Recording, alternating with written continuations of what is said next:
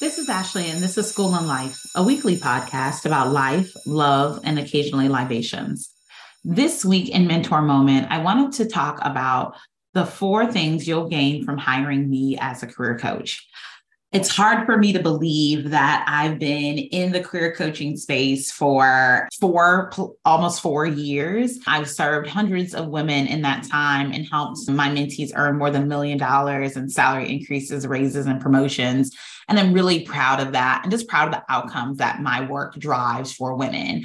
Obviously, seeing them earn more money, whether it's salary increases, bonuses, or raises, is a phenomenal. But also just the ways in which the women that I serve think differently about who they are, how they show up, their value and expertise in the world is just it's really transformative, right? The work is really transformative, and just inviting women to see themselves in their full glory, see themselves as the experts that they are, and walk into that expertise in a way that is really true to them is something that I don't take for granted and something I'm really proud of. And I think that, I talk about that kind of publicly often, but I think that for someone who's maybe followed me for years or listened to this podcast for years, maybe you're like, I'm not sure how having a career coach would benefit me. I'm not sure, I see the outcomes, like good for those women, but like, how is this going to help me and where I am and what I've been challenged by? And so I thought I'd just share some reasons why other women have hired me, reasons why I hear from women, from my most successful mentees, like what they really needed from me in any particular season and how they leverage me to advance their career. So the number one reason why women hire me is because they need an expert level thought partner, right? Like I serve very smart women. And like those of you who are listening, right? You're smart, you're capable. You've gotten, to where you are in your career up to this point, maybe without a career coach, without help, right? And so you're just like, maybe I could just do this by myself. But I think the number one reason why women hire me is because they're kind of tired of relying on Google or their best friend's auntie who used to work in HR for career advice, right? It's like, it's only so many gems somebody gonna drop for free on the internet. Like at some point, I really need somebody who's an expert, somebody who knows what they're doing. I need to go beyond Google and resume templates and actually get some expert level support, right? And that's me, right? I have more than 15 years of experience in corporate, nonprofit, and educational leadership, just outcome after outcome in my work. And so I think people see that and they're like, yeah, I want to be attached to that. I want to be a part of that. I would benefit from that, right? And so that is probably the number one reason why women hire me, right? Like they're smart, they're capable, like they can do and have done a lot on their own. But, there becomes a point when like even the expert needs a coach, even the expert needs a mentor, even the expert needs a thought partner. And that's like the number one reason why women hire me. I would say the number 2 reason, or like what women get out of me as a career coach, is contemporary career strategy, right? So my work is not your high school guidance counselor office. I'm not just reviewing your resume and marking it up with ready, right? We're not doing mock interview practice. We're really talking through like the major things that are impacting and maybe even prohibiting success in your career, and then like working to remove those roadblocks and then developing a new strategy, and then me walking alongside you week after week, month after month, if you're in my mastermind program, to really support you in advancing. And so that's what we're really focused on there. We're going to work through workplace trauma. We're going to interrupt, white supremacist culture in the workplace, right? Like, and this is not just like a thought exercise or, something to consider, but it's like, what are the strategies that I can use to really like interrupt the stuff that's holding me back in my career, that's, prohibiting me from advancing in the ways that I really want to. So that's what we're really focused on there. Contemporary career strategy, not something, that used to work 5 years ago or 7 years ago, or when you graduated, but something that's taking into account what's going on in the economy, what's going on in the marketplace, what's going on with employers right now. So the third reason why women hire me as a career coach and what they get out of it is a customized career roadmap, right? So we're not throwing spaghetti at the wall. We're not using some generic template to advance your career. We're really, together, we are leveraging the skills, the knowledge, the expertise that you already have to really build a roadmap that moves your career forward. And it's customized to you, right? I was in a conversation with a mentee recently, and she was just like, oh, hey, Ashley, I heard that in 2023, this is going to be like a hot job.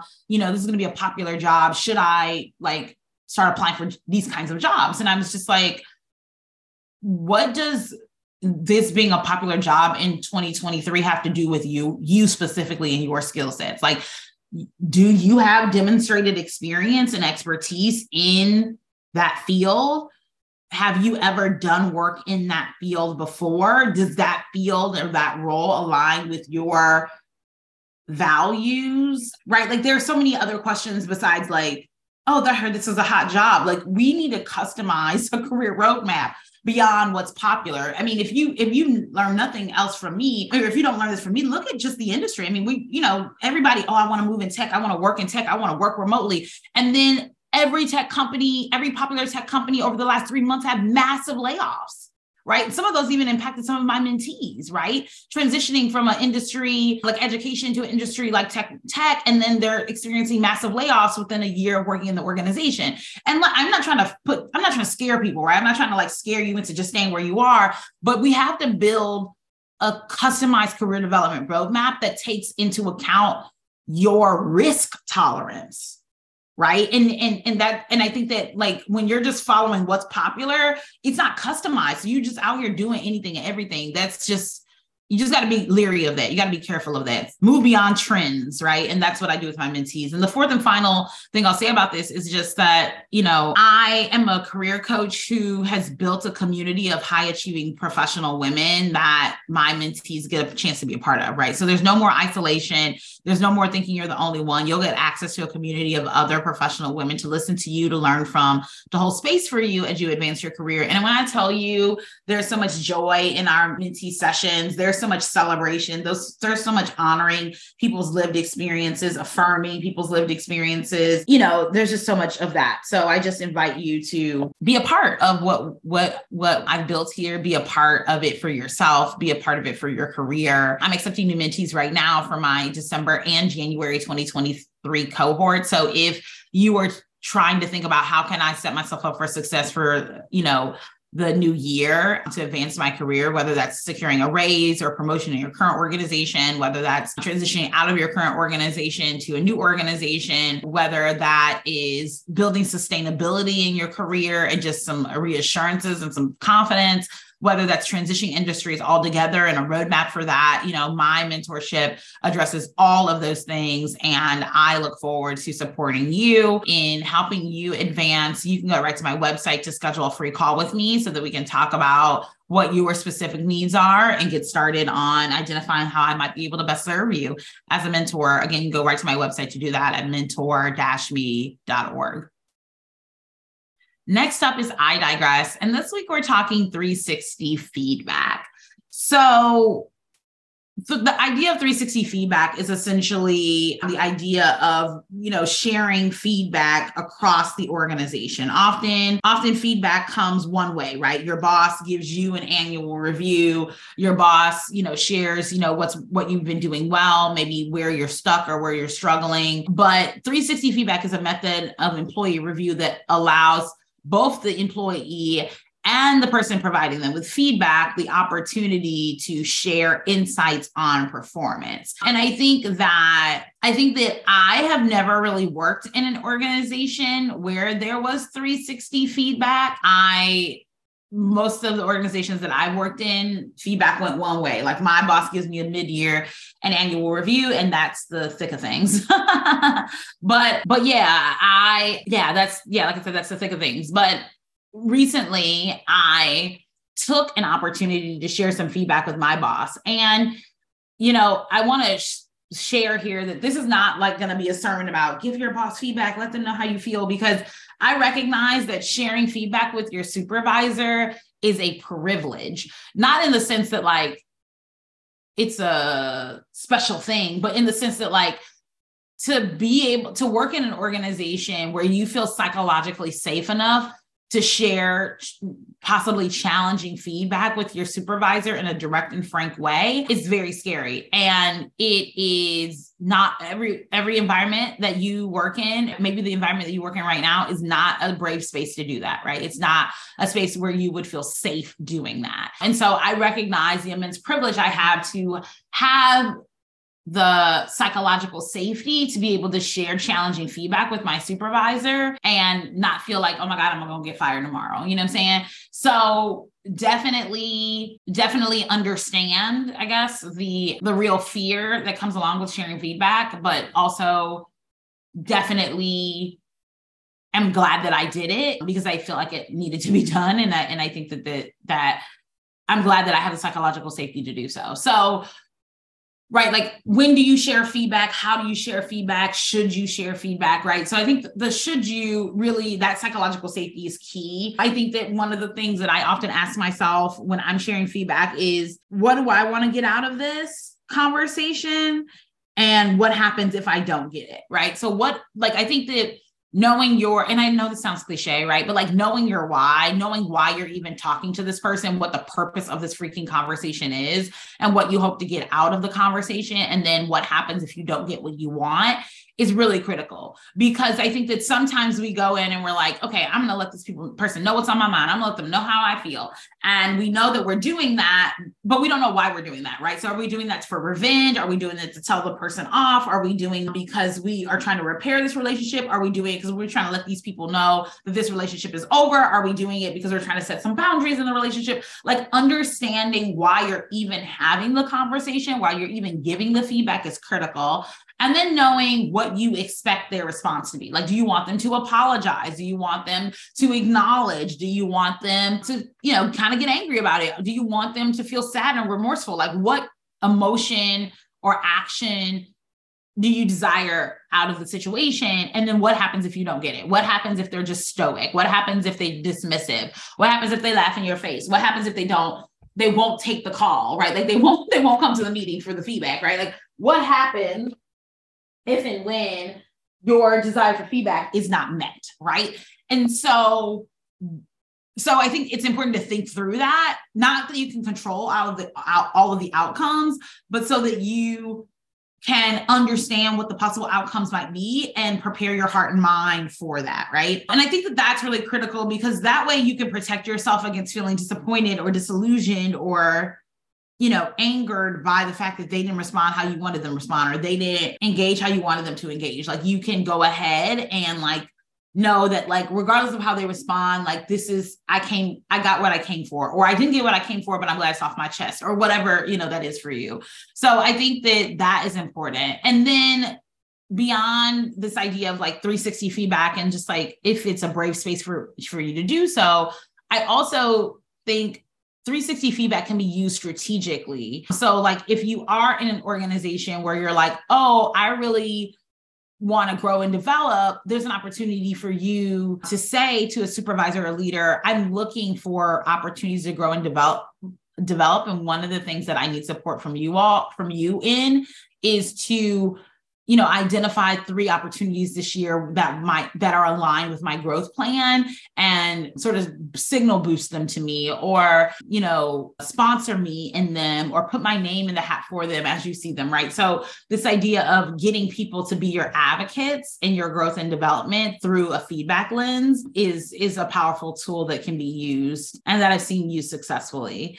I think the final thing I'll say on getting and or receiving 360 feedback is that one of my friends often tells me this, and this is something that I still struggle with to this day, but something I'm often trying to think through how to incorporate, which is take the meat, leave the bones. So, every piece of feedback that somebody gives you isn't for you, right? And, it's not always true. It's not always accurate. It's not always comprehensive. It doesn't always take everything into account. And if you're anything like me, if you find yourself to be kind of a sensitive person, you can take feedback really personally, and then it can affect your self-esteem, your self-worth. It can have you second guessing or questioning yourself, right? And so I think that when you hear feedback, take the meat. What is the theme of what they're trying to say? What is the purpose of what they're trying to say? Is there any truth to what they're trying to say? Is there anything are you hearing anything that you've heard before, right?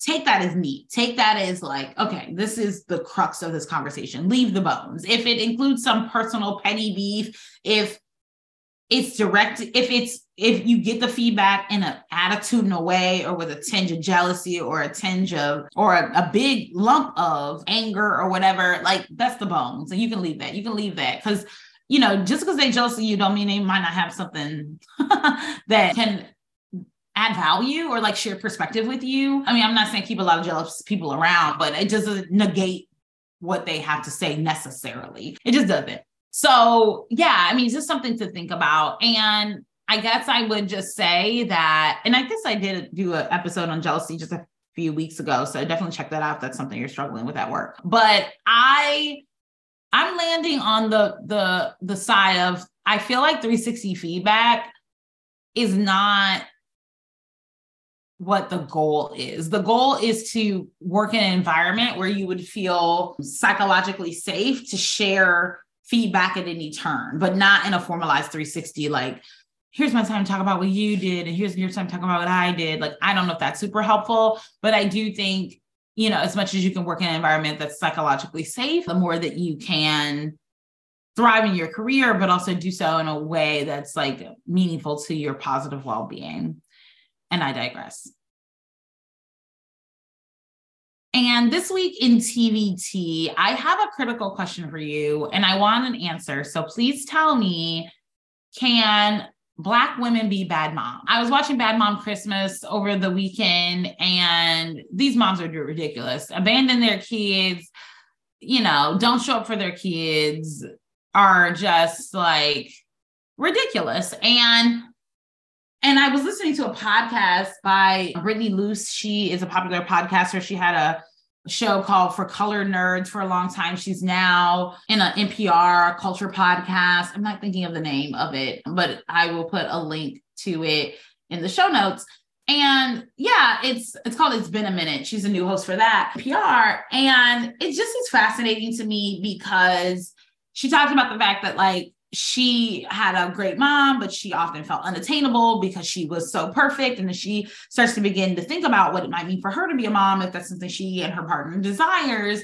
Like, can she be a bad Black mom? Can she be a derelict? Can she not do the things and still be perceived as like a good mom, even if she's a quote unquote bad mom? And it just got me to thinking about that because, yeah, I mean, I think that just like in so many other spaces in motherhood, Black women sort of have to be perfect. They're striving very much for perfection.